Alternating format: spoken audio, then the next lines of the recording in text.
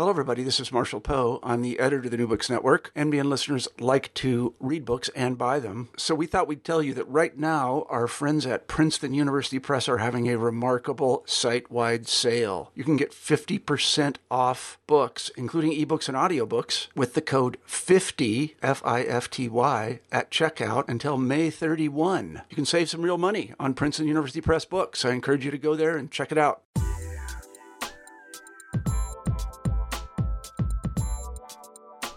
Welcome back to New Books in Science, Technology, and Society. I'm your host, Lance Thurner. This week we'll be talking with Professor Hugh Kegel about his new book, Assembling the Tropics, Science and Medicine in Portugal's Empire, 1450 to 1700, out this year from Cambridge University Press. Assembling the Tropics is a brilliant analysis of the production of this idea, the tropics, through the course of Portuguese expansion. The global connections forged by seafaring empires demanded new ways of conceiving a unified world.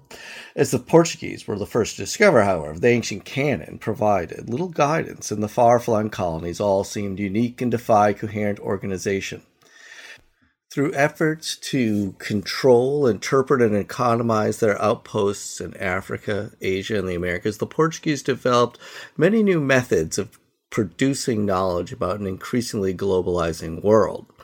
Eventually, through their efforts to consolidate their authority over the health of the empire, professional physicians invented the idea of the tropics, a space of prodigious nature and inescapable disease. In the century to come, this idea, the tropics, will become an orienting notion of modern empires and race theory. So, welcome to the show, Hugh. Thank you, Lance. It's great to be here. I'd like to start a little bit about how this project came about and the research that went into it and developing this out of a dissertation. Yeah, well, so the project actually, this particular project actually has pretty distant roots. It goes back to really an MA project that I had produced as a Latin American studies student. When I was working on what turned out to be a project on Jesuits and race thinking in colonial Brazil. But over the course of that project, I was kind of looking for a way to do the kinds of things that Carlo Ginzburg did with Pinocchio in his famous book Cheese and the Worms, but with enslaved people in colonial Brazil, to see how they engaged institutions and the sort of the broader system of race thinking that they helped perpetuate. And but I wanted to do it using topics like cosmology that we would now see as really sort of falling under the broader category of science. And so I kind of conceived it as sort of an intellectual history, but of the enslaved. And I was just sort of running through resource after resource, at least those that I could find as an MA student in Latin American studies, and I really couldn't find anything that offered any guidance. And so I went to the venerable Cambridge History of Latin America, which is this 10, 11, maybe 12 volume now, sort of expansive resource where every new graduate student in Latin America at least has to start, and everything on intellectual history that I could find was sort of like highbrow cultural life, arts and letters, and that kind of thing. And so for the MA thesis, I ended up talking about how Jesuits basically spoke about race and then called it good, and then went on to get a PhD. Largely in Latin American history. That was at least the field that I took my comprehensive exams in. And then wrote a dissertation that turned out to be a lot about the history of science.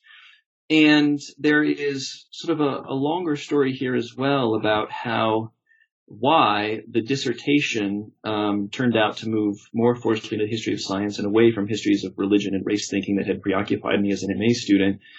And I think I've actually thought about this quite a bit as I was making the transformation, because I took a comprehensive exam in Latin American history, and had read virtually nothing in the history of science, before really starting on this project. But, I was having to think strategically about a PhD dissertation and trying to find a project that I was really interested in to sort of commit to for what was the foreseeable future. And I became, as I was thinking about what else I might have to say about the Jesuits as an organization of people, but also an organization of intellects, so much of even the histories of colonial science these days are really framed by the story of the Atlantic.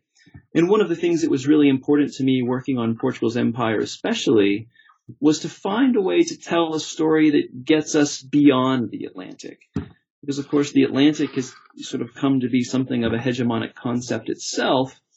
And I think that's probably problematic in at least two ways. On the one hand, at least the people whose perspectives I began increasingly to read as a writer, as an historian, weren't conceiving of the Atlantic in any sort of necessarily meaningful way, but they were sort of trying to take in the full sweep of an empire that they were trying to sort of create, expand, and ultimately govern. And so I felt like the Atlantic framework also wasn't really consonant with the perspectives of people in the past. Sorry, my phone just rang. But I felt like the Atlantic framework really wasn't consonant with the perspectives of the people that I was trying to understand, the actors' categories that I would sort of come to learn as a term of currency in the history of science. But also, the Atlantic, to my mind, increasingly seemed to cleave somewhat arbitrarily what were, of course, global networks that, threaded together the Atlantic, but also threaded together much of the early modern world. And so, for instance, the transformation that, pepper and cinnamon go through as they are translated into slave labor and then translated into sugar, that arrives then on the European markets, or the ways in which silver from Potosi or Zacatecas is translated into Mughal power in northern India and parts of Central Asia.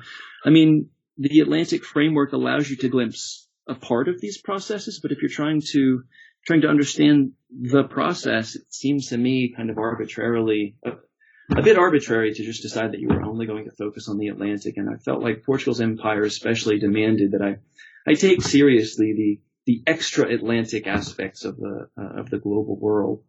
So those are sort of some of the reasons that I sort of came to the project as a history of science project that linked both the Atlantic and the Indian Ocean worlds. Getting to the book then, your title is Assembling the Tropics. Why this word, assembling, instead of the other words that some scholars use to describe the moment when a new idea emerges, such as constructing or inventing the tropics? What's at stake in this word, assembling, for you in this book? Yeah, I felt like, I have to say, assembling, that became part of the sort of my conception of the book. It was sort of as a title, it was something of a concession. But assembling to my mind referenced the way in which, both human and non-human actors, come together and, shape one another. And one of the things as the project went on that I was trying to do was ultimately to find a way to suggest, or to find examples of the ways in which, these, diseases, and, commodities, global commodities like pepper were, turned out to be, somewhat refractory to, Portuguese colonial efforts to understand and manipulate and profit from them. And I felt like assembling, is linked to, sort of a theoretical apparatus that allowed me to highlight that, rather than something like, in the late 90s, this could easily have been, a kind of inventing the tropics. So much emphasis, was placed on discourse. And I was trying to, there was something about a sort of inventiveness that I was after, but it was more to it. And I felt like assembling accommodated that. To go to the beginning of the book, and this is, early Portuguese exploration of sub-Saharan Africa. You write that at this point in time, there was no coherent sense of the tropics, and that the intellectual heritage that the Portuguese were working with at this time was conflictual and conflicted with the experience of early explorers, right? Yeah, that's right. So, the Portuguese, they're working with they're working within a classical intellectual framework that conceives of the intertropical world generally as a region that is sort of everywhere hot and dry and possibly absolutely impossible to traverse. And that's one way of thinking about the region that they were entering as they sail along the African coast over the course of the early and middle decades of the 15th century. But they had also inherited, a range of travel literature that suggested that immediately below the sub-Saharan trade networks, which they were really interested in tapping into, of course, there was a world that was actually verdant and fecund and heavily populated. And so as Portuguese and other seafarers from Western Christendom, begin to sail along the West African coast, they have these two sort of dissonance, perhaps mutually exclusive portraits of the sub-Saharan world that they're wrestling with. And when they arrive south of the Sahara, what they find is a world that is indeed bustling and densely populated and verdant, and that verdure, given the Hippocratic Galenic medical framework that they had inherited, was suggestive of a certain level of health. It made the place seem like it was actually really salubrious. And what they found was that although it was densely populated and verdant, that it was also deadly, absolutely pervaded with illness, debilitating illness, and especially debilitating febrile illness. That's, of course, illness that was characterized by disease, illness that was characterized by fever. And that episode, where by about the turn of the 16th century, the sub-Saharan world came to be characterized in the Portuguese, so something of a sort of overly essentialist, but a Portuguese imagination characterized by, on the one hand, prodigious nature, and on the other hand, by debilitating febrile illness.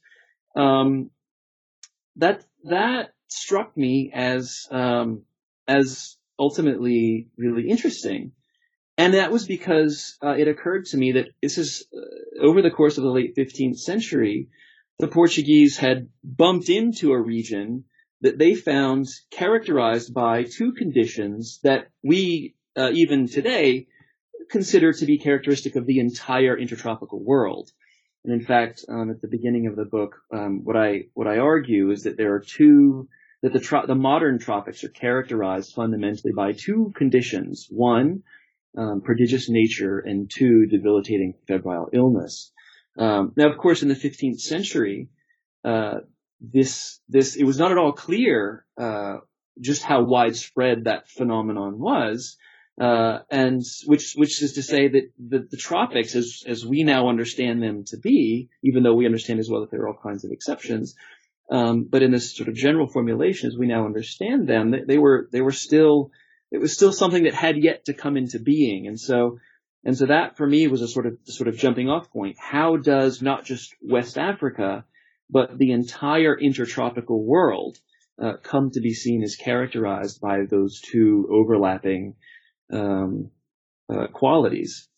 And so then the project became essentially figuring out how that happened, which turns out to have happened, I argue, over the course of the late 17th century.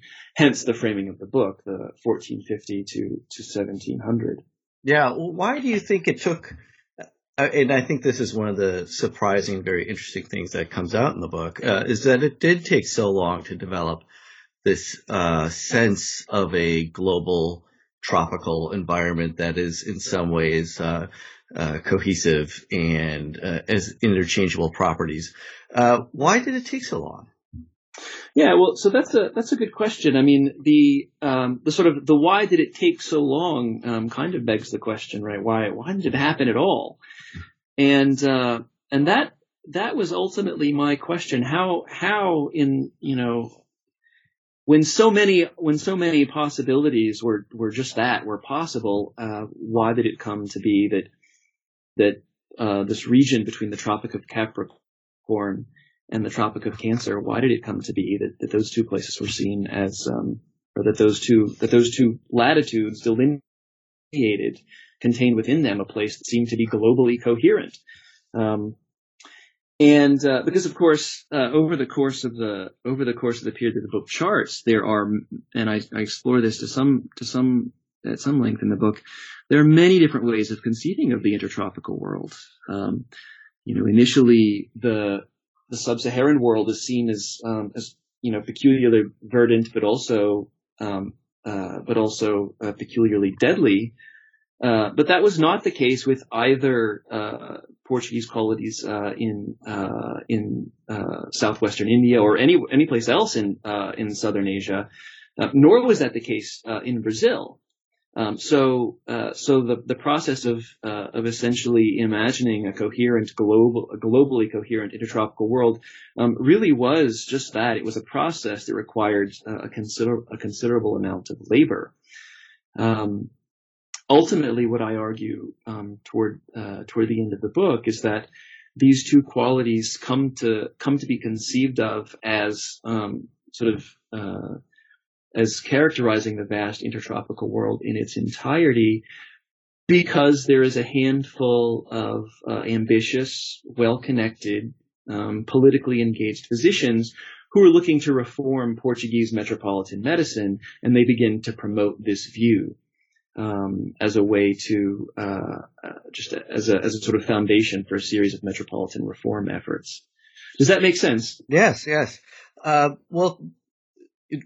So that, to back to the 15th century, we go from Africa to Goa, and here we begin with the character Garcia de Orta. Can you explain a little bit who that is?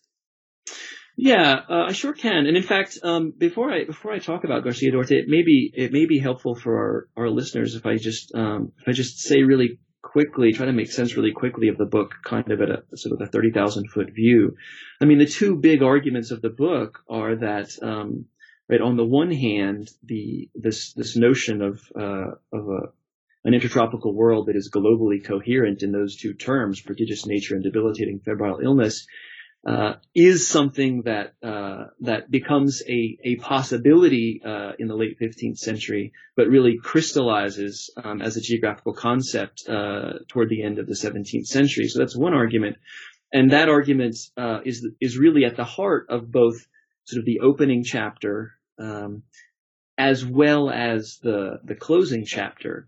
But over the course of the middle of the book, sort of most of the book, I'm really preoccupied with a second set of questions, and those questions all have to do with the way in which early modern colonial settings give rise to their own kinds of epistemic tinkering, of evidence making, and of truth claim making, and while so.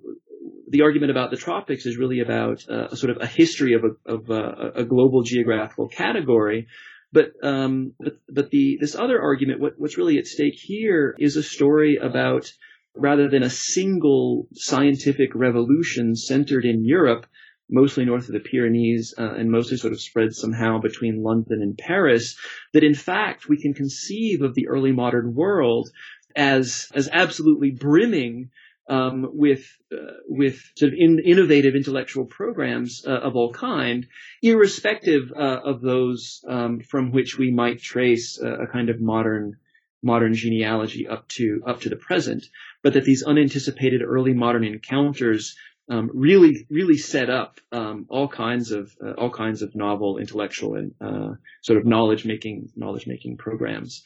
And yeah. Garcia de Orta, just to come to your question. Garcia de Orta is the iconic 16th century Portuguese naturalist.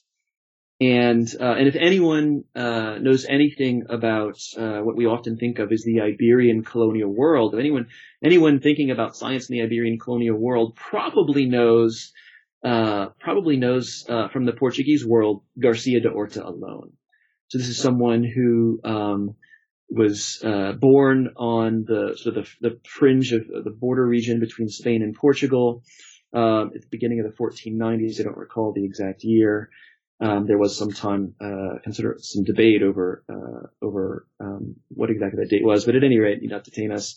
He was born sort of at the end of the 15th century, goes to school at prestigious universities in Spain, Salamanca and Alcalá de Henares, and then comes to work at the Portuguese court over the course of the late 1520s, and then gets an appointment at Portugal's university, what will become the University of Coimbra. And just as he's getting that appointment, the Portuguese Inquisition is getting up and running. And so, and this is of importance to Garcia de Orta because he comes, I think the preponderance of historical evidence, and certainly the dominant historical interpretation to date, has been that he comes from a New Christian family that is suspected of, secretly practicing Judaism.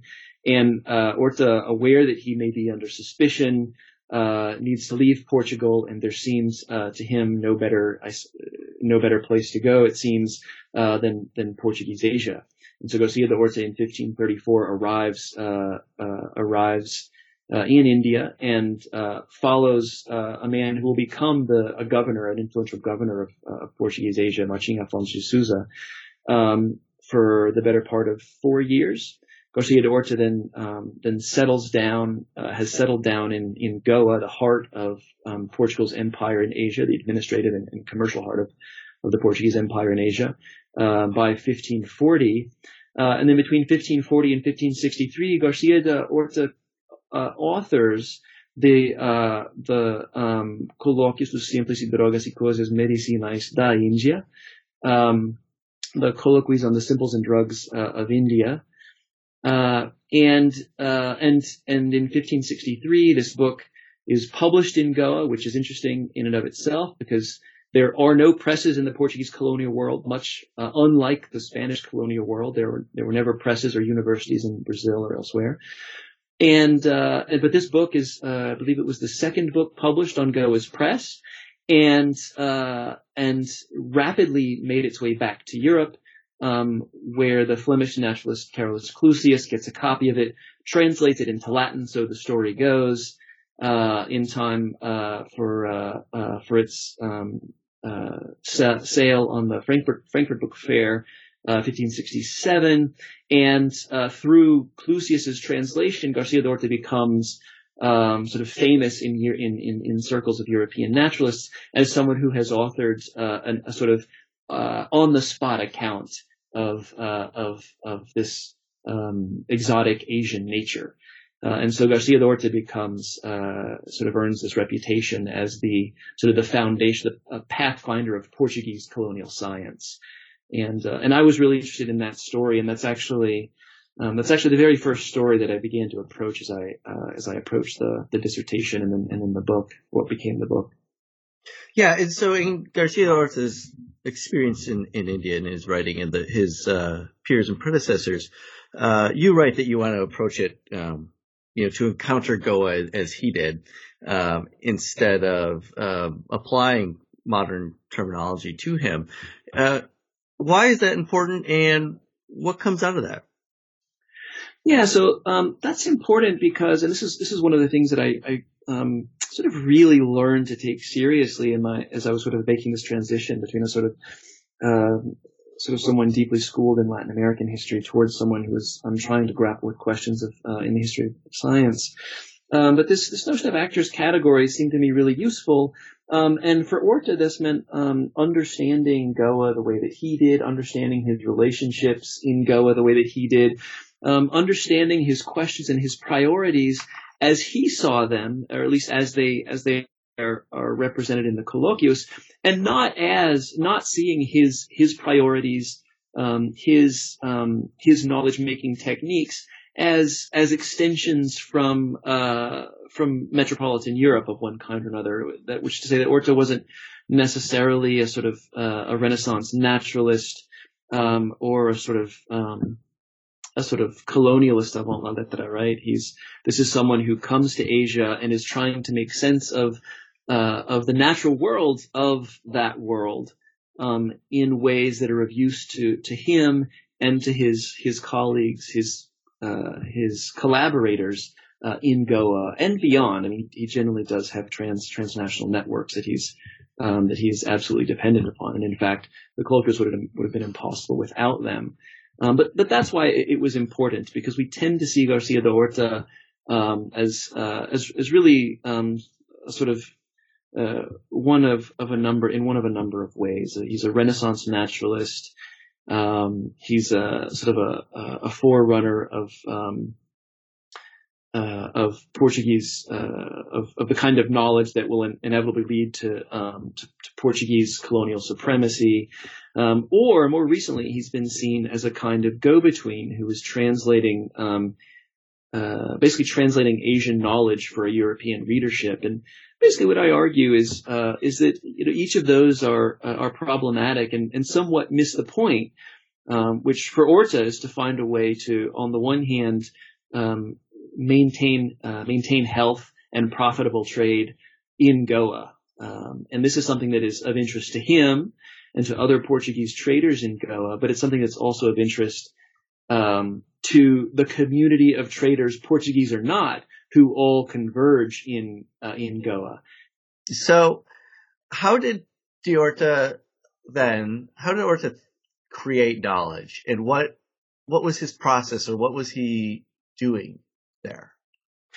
Yeah, so this is something that is I devote a great deal of time to in the book, and it's a fairly detailed explanation. But I will say that Orta's conclusions. Well, one of what he was after in the colloquials was, among other things, a more or less reliable description of tradable goods in Goa, not novelties, not wonders, not things that might fascinate patrons, in Lisbon or Sevilla, much less London or Paris. But he was after a clear description of tradable goods as they appeared on the markets in Goa. And that meant, for instance, how to tell the difference between true and artificial cinnamon. That meant answering questions, for example, about the differences between black and white pepper, because of course they seem like quotidian questions, but we have to remember that the fortunes of Portugal's empire rose and fell, in tandem with their ability to profitably trade on these. So it was important to Orta locally, and he well knew that it was important to his patrons, who were sometimes governors of Goa, but also trying to make a fortune there and when they returned home. So his conclusions, his efforts are useful to different constituencies. But in order to do this in Goa, he has to rely on the accounts from correspondence spread from the Middle East to Malacca about the physical and also curative properties of particular plants. He relies on ancient accounts of Asian trade commodities, Asian trade goods. He relies on as well the accounts of folks, including Hindu physicians, Vaidyas, as well as his own household slaves as they make their way into and out of the markets in Goa. And he relies on his own reading of classical texts. He relies on his own senses, his tongue and his nose as well.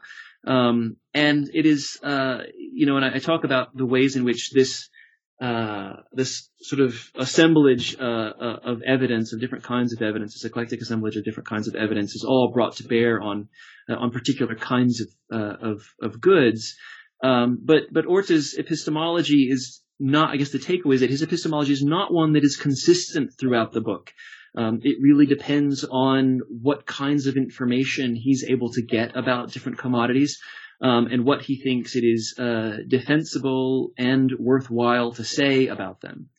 And that explains, I argue at least, that explains the really uneven character, uneven quality of the individual chapters of the Colloquies, which there are 59 chapters in all, and some of them are devoted to a single commodity, some of them are devoted to a collection of commodities. But the ways in which he goes about trying to identify them and explain how they can be profitably traded in Asia really varies by commodity. Yeah. And so this Garcia de Orta's intellectual project, kind of helps seal this reputation of South Asia as a site where the most powerful and the best medicines can possibly come from. And his intellectual project is extremely ambitious and exciting. But as the Portuguese Empire expands further, it's surprising that there's no Garcia de Orta of Brazil. Why did that go a different way? And what happens there instead? Yeah, that's right. And this is one of the things that most struck me as I began to realize this ambition of trying to tell a story that was both sort of grounded in particular colonial settings, but that also spanned the full breadth of Portugal's empire, not the full breadth, but that at least treated in depth a number of important locations within that empire. When I turned my attention to Brazil, after having spent so much time trying to make sense of the case of Portuguese Asia, what I was immediately struck by was that unlike Portuguese Asia, where you had not just Garcia de Orta, and one of the things that I try to that I argue in the book is that Garcia de Orta, although he's the best known naturalist of Portuguese Asia, was definitely not the only naturalist grappling with the questions that Orta was grappling with, that he builds on the work of a number of people, including two Portuguese physicians who've also come out to the colonies, Tomé Pires and Simão Álvares, who are both apothecaries and who are sort of variously known to specialists of early modern Asia or early modern Portuguese science, depending on what the sort of the disciplinary or the subdisciplinary home is. Portuguese Asia, though, was really awash, even in Portuguese naturalists who were on the scene trying to make sense of Portuguese Asia, sort things out, and variously corresponding with people back in Portugal as they did so. And what I was surprised to find as I turned to Brazil was that there was virtually no one in Brazil that was doing this until the late 16th century. And of course, the Portuguese arrived to the Brazilian coast, not later than 1500. Are slow to really take it seriously as a colonial destination, and this is something I also talk about in the book. But it really takes until the closing decades of the 16th century for Portuguese colonists in Brazil to begin to take seriously the value of colonial Brazilian nature. And so one of the questions that I then ask is, so there are no apothecaries, heading to Brazil. There are no physicians going there trying to make their name as a sort of decoder of Brazilian flora and fauna, either for colonial communities or for metropolitan contemporaries. And what I argue, I certainly a little contentiously, is that the Society of Jesus is sort of at the center of the answer to that question. In fact, the Society of Jesus, the Jesuits, I argue, are really at the center of two patterns that characterize natural inquiry in general for most of the 16th century. They didn't start either of the patterns that I'll discuss. The Jesuits didn't arrive until 1549, so a half century after the Portuguese had begun to engage in trade there. But they did help propel two patterns. The first of those patterns is sort of a kind of willed ignorance of Brazilian flora and fauna. And the second pattern is the depiction of colonial Brazil as a place that is just healthy. It's verdant, but also profoundly healthy, which contrasts with the Portuguese experience in West Africa. And this, is in and of itself a significant, achievement for the Jesuits, because as they know, and as everyone in 16th century Brazil knows, and as many observers in Western Christendom and metropolitan Europe in the 16th century know as well, native peoples up and down the Brazilian coast are absolutely plagued by debilitating illness, fever, and pox of many kinds, at least as they are interpreted in contemporary sources. But the Jesuits and Portuguese colonists themselves are absolutely, their communities are absolutely riddled with the same kinds of afflictions. And so the sort of lasting depiction that comes out of the sort of 16th century Portuguese encounters in Brazil as a healthy place is itself something that is in need of explanation. So I argue that the Jesuits promote or help perpetuate these two patterns. On the one hand, because and there's a lot about this in the book, but on the one hand, because Asian nature they know is of greater interest to, or they believe Asian nature is of greater interest to their patrons at courts, from the papal court, in Rome to the Portuguese imperial court in Lisbon, so that's sorry, I'm blanking on one of the sort of the Jesuit founders' names here, Ignatius Loyola. Sorry about that.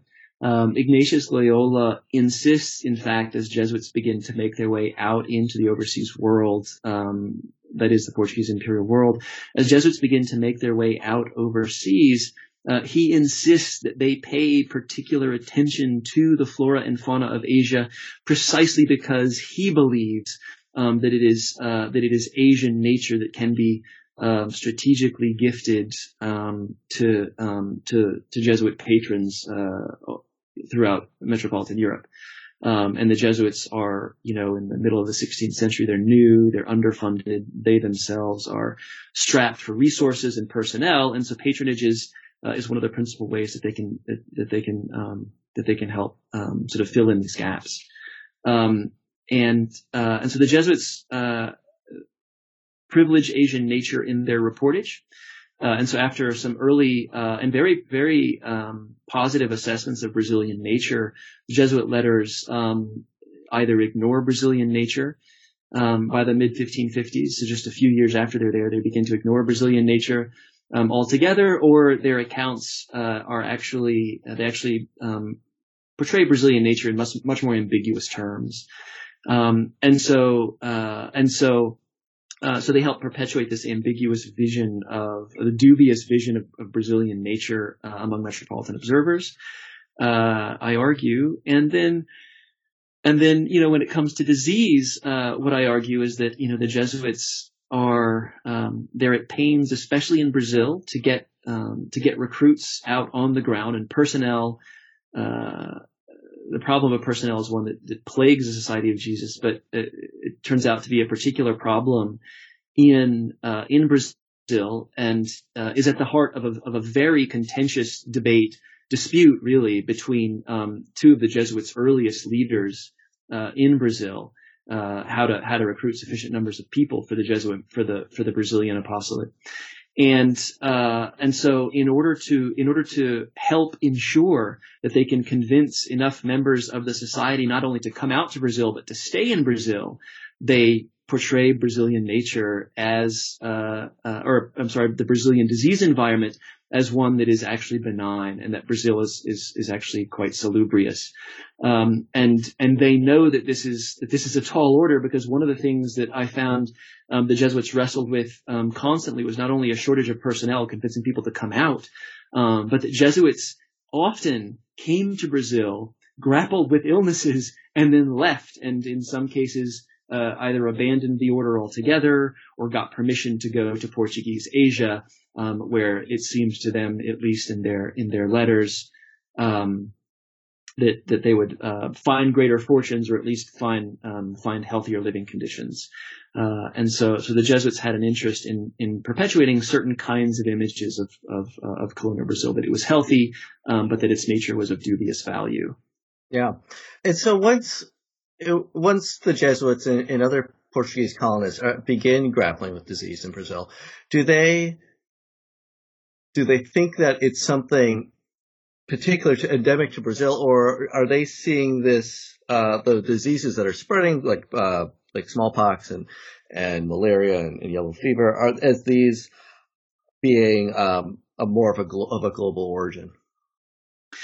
Well, that is actually a question that at least in my reading doesn't surface in Jesuit letters in quite that way. Most of the Jesuit explanations for illness approach it in one of a number of ways, but all rooted in the perceived sinfulness, idolatry, and heresy of indigenous spiritual practices, and so the idea is that outwardly bodily decay is just symptomatic of a sort of internal spiritual turmoil or rot. And that's the way that the sort of the first generation of Jesuits really conceives of illness and the causes of illness in colonial Brazil. But the question about the causes of epidemic disease in colonial Brazil is really a question that begins to surface toward the end of the 16th century and over the course, and gets written up in the early decades of the 17th century, in the work of two very interesting and really virtually entirely ignored individuals. One of them is the physician Aleixo de Abreu, and the other is the planter turned naturalist Ambrósio Fernandes Brandão. And both Abreu and Brandão take up this question of the causes of disease in Brazil, and argue they take up the same set of questions. They're also concerned about nature in what can be called the Portuguese Atlantic, not unproblematically, but what can be called the Portuguese Atlantic. And then they take up questions about nature, and they take up questions about the cause of disease. And when it comes to disease, Abreu will argue that it is a combination of the heat and humidity and hard work that characterize the lives of the enslaved in West Africa, Brazil, and in Lisbon, that leads to debilitating febrile illness and pox of different kinds.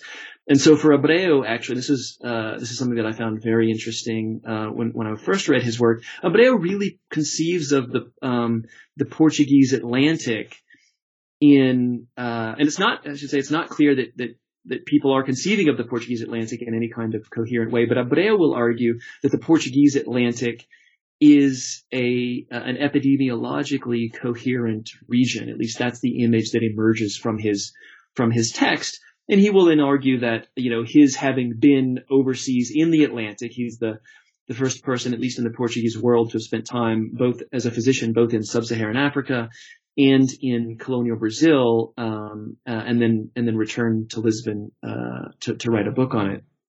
And so Abreu uses his experience overseas as sort of grounds for what he will argue is his superior clinical acumen and expertise, to argue that for the causes of disease and how they should be treated. And he goes on, over the course of hundreds of pages to answer those questions.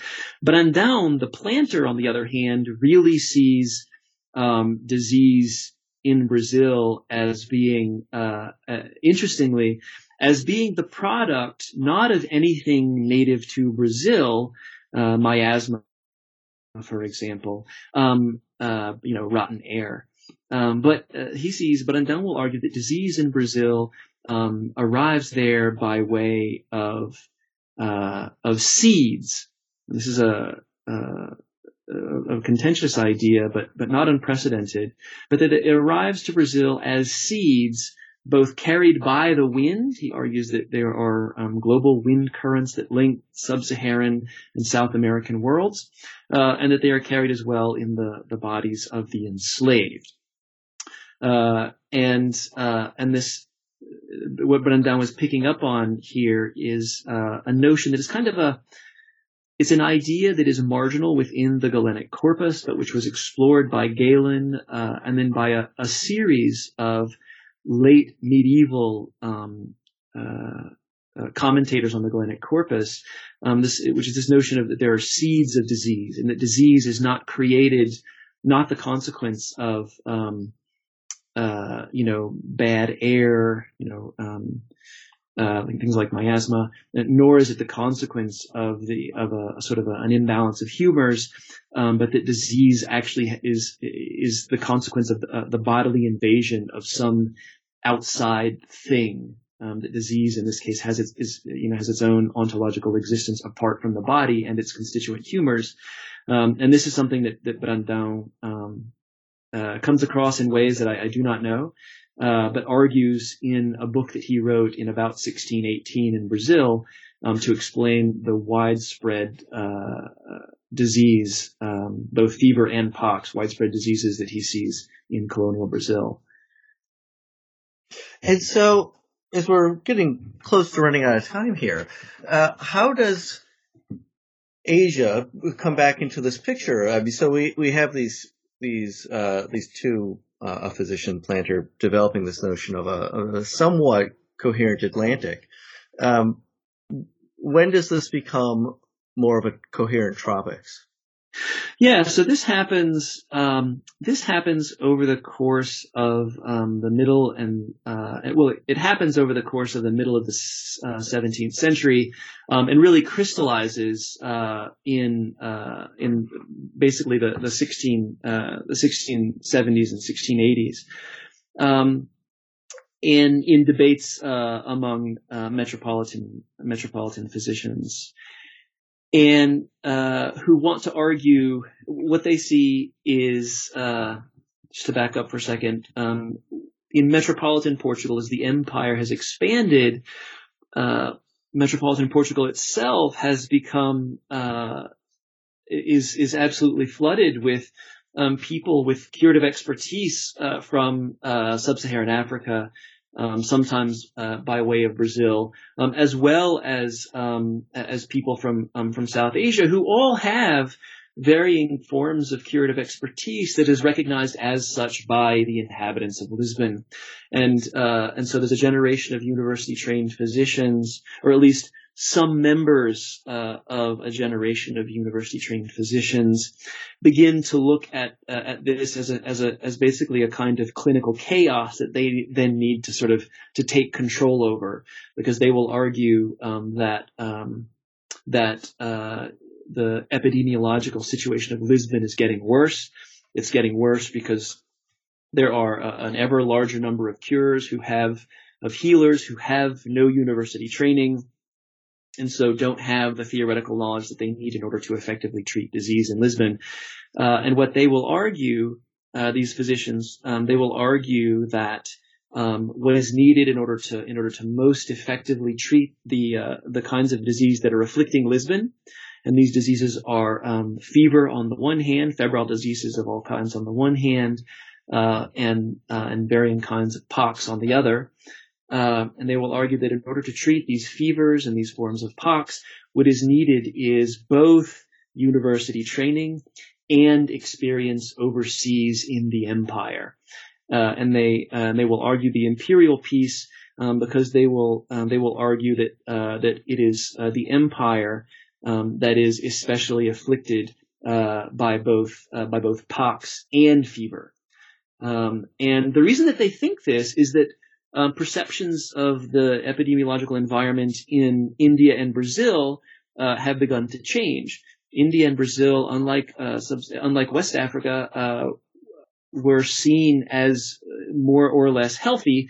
And there were ways in which, different groups had explained the outbreak of disease in these different locations. And I cover that in the book. And we've talked about that a little bit with reference to the Jesuits and Abreu and Brandão in Brazil.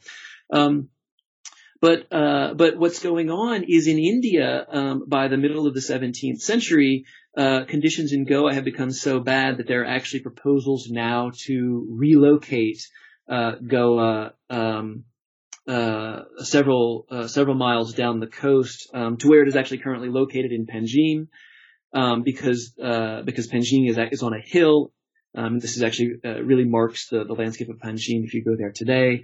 Whereas the original site of Goa was in the sort of lowland area along a riverbank, and so these reports, the proposals to relocate Goa because of endemic illness there, had become a topic of debate among policymakers in Lisbon at the very same time that the accounts of Abreu and Brandão and presumably others had begun who were debating the causes of disease in Brazil,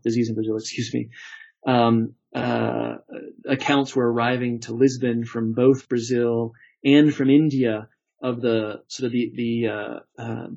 the perilous disease environment in these places. And so these by the middle and late 17th century, these physicians in Lisbon had good cause to be able to point to imperial locations around the globe to say that the empire itself was especially pernicious to human health. But that they, with a combination of university training and experience in these places, knew best how to treat disease in Lisbon and throughout its empire. And on that basis, they would claim that university trained physicians should be the privileged healers of Portugal and its empire. If that makes some sense and isn't too redundant. And so part of that debate becomes a claim that there is a coherence to the region between the northern and southern tropics. Right. And the language of intertropical coherence becomes a part of the debate that these physicians begin to becomes part of the claims that these physicians begin to make in print and presumably in behind closed doors with their powerful metropolitan patrons. And I should say these physicians are, as a group, they are well published, as I explain in the book, and they're well connected. So they are the personal physicians to those who formulate and enforce, and as much as it is enforce imperial policy. So they're well connected, and they can influence imperial policy, and so it's not for nothing that they're beginning to make these claims. Yeah. Do you think this is the origins of the idea of the tropics as it's going to become used later in British and Dutch empires and French empires, or is this a specifically Portuguese story? Yeah, I mean, that's a great question, and this is something that I really wrestled with. I'm hesitant to say that this is that what's going on here is sort of the creation of the modern tropics. But I do think it is the crystallization of the tropics in those two terms that we began with. In other words, the crystallization of a view of intertropical coherence that is defined by both prodigious nature and debilitating febrile illness. Beyond that, I'm really not sure. I think it's kind of an open question. And I should say I'm not sure that they have to be the modern tropics for the story to be any less important. But I do think that we do have the crystallization of a coherent view of the tropics in those combined terms. And that at least does become the basis for the way that the tropics gets talked about and medicalized from the late 17th century onwards. Right. So we're running out of time now. Is there any aspect of the book we haven't touched upon yet that you want to make sure is on this recording? There's of course, I'd say if I spend a lot of time sort of digging into the cases of many of the people whose names we've talked about in an effort to unpack the stories of some of the best known figures of Portugal's sort of early modern empire, people like Garcia da Horta and members of the Society of Jesus. But I also spend a good deal of time digging into the stories of folks who are lesser known or largely unknown, even to specialists of early modern science in the Portuguese world. People like Tomé Pires and Simão Álvares, and those two have been covered by Portuguese specialists, but sort of outside of that narrow community, really aren't well known. And people like the pilot Rodrigues, who comes to play an important role in providing a sort of a literal vision, drawings on paper of what Portuguese Asia actually looks like. But I would just say, if readers are interested in these stories, I dig into them in quite a bit of detail within the book, both for those who are well known and for those who really aren't very well known. So just direct readers there. Yeah. Well, great, thank you. So, Hugh, now that this is in print, what are you turning to now for a new project? Well, I feel like the book. There are a lot of. So much is in the book, but I ended up pulling a great deal of material out of the book. And so I feel like the book has, at least for me, opened up a whole range of unanswered questions about the density and rapidity, the density and rapidity of global exchanges in the early modern world, the nature of Iberian science, if there is such a thing as Iberian science. And so what I'm working on now are basically a whole raft of essays to try to make sense of some of these other questions that have come out of the book in greater detail than I felt like I could really treat them in the text itself. And so I'd say there are those that are sort of essay projects. And then I have a sort of a longer term project about the ways in which particular plants and animals in colonial Brazil became intellectual problems for thinkers, not just in Portugal, but elsewhere in metropolitan Europe over the course of the 17th and 18th centuries. And that's probably the topic of the second book project. But it's very early in the process, and to be honest with you, just about anything could happen. So who knows? Great. Well, it's been wonderful talking to you, Hugh. Thank you, Lance. I really appreciate you having me on your program. It's been a good time. Thank you.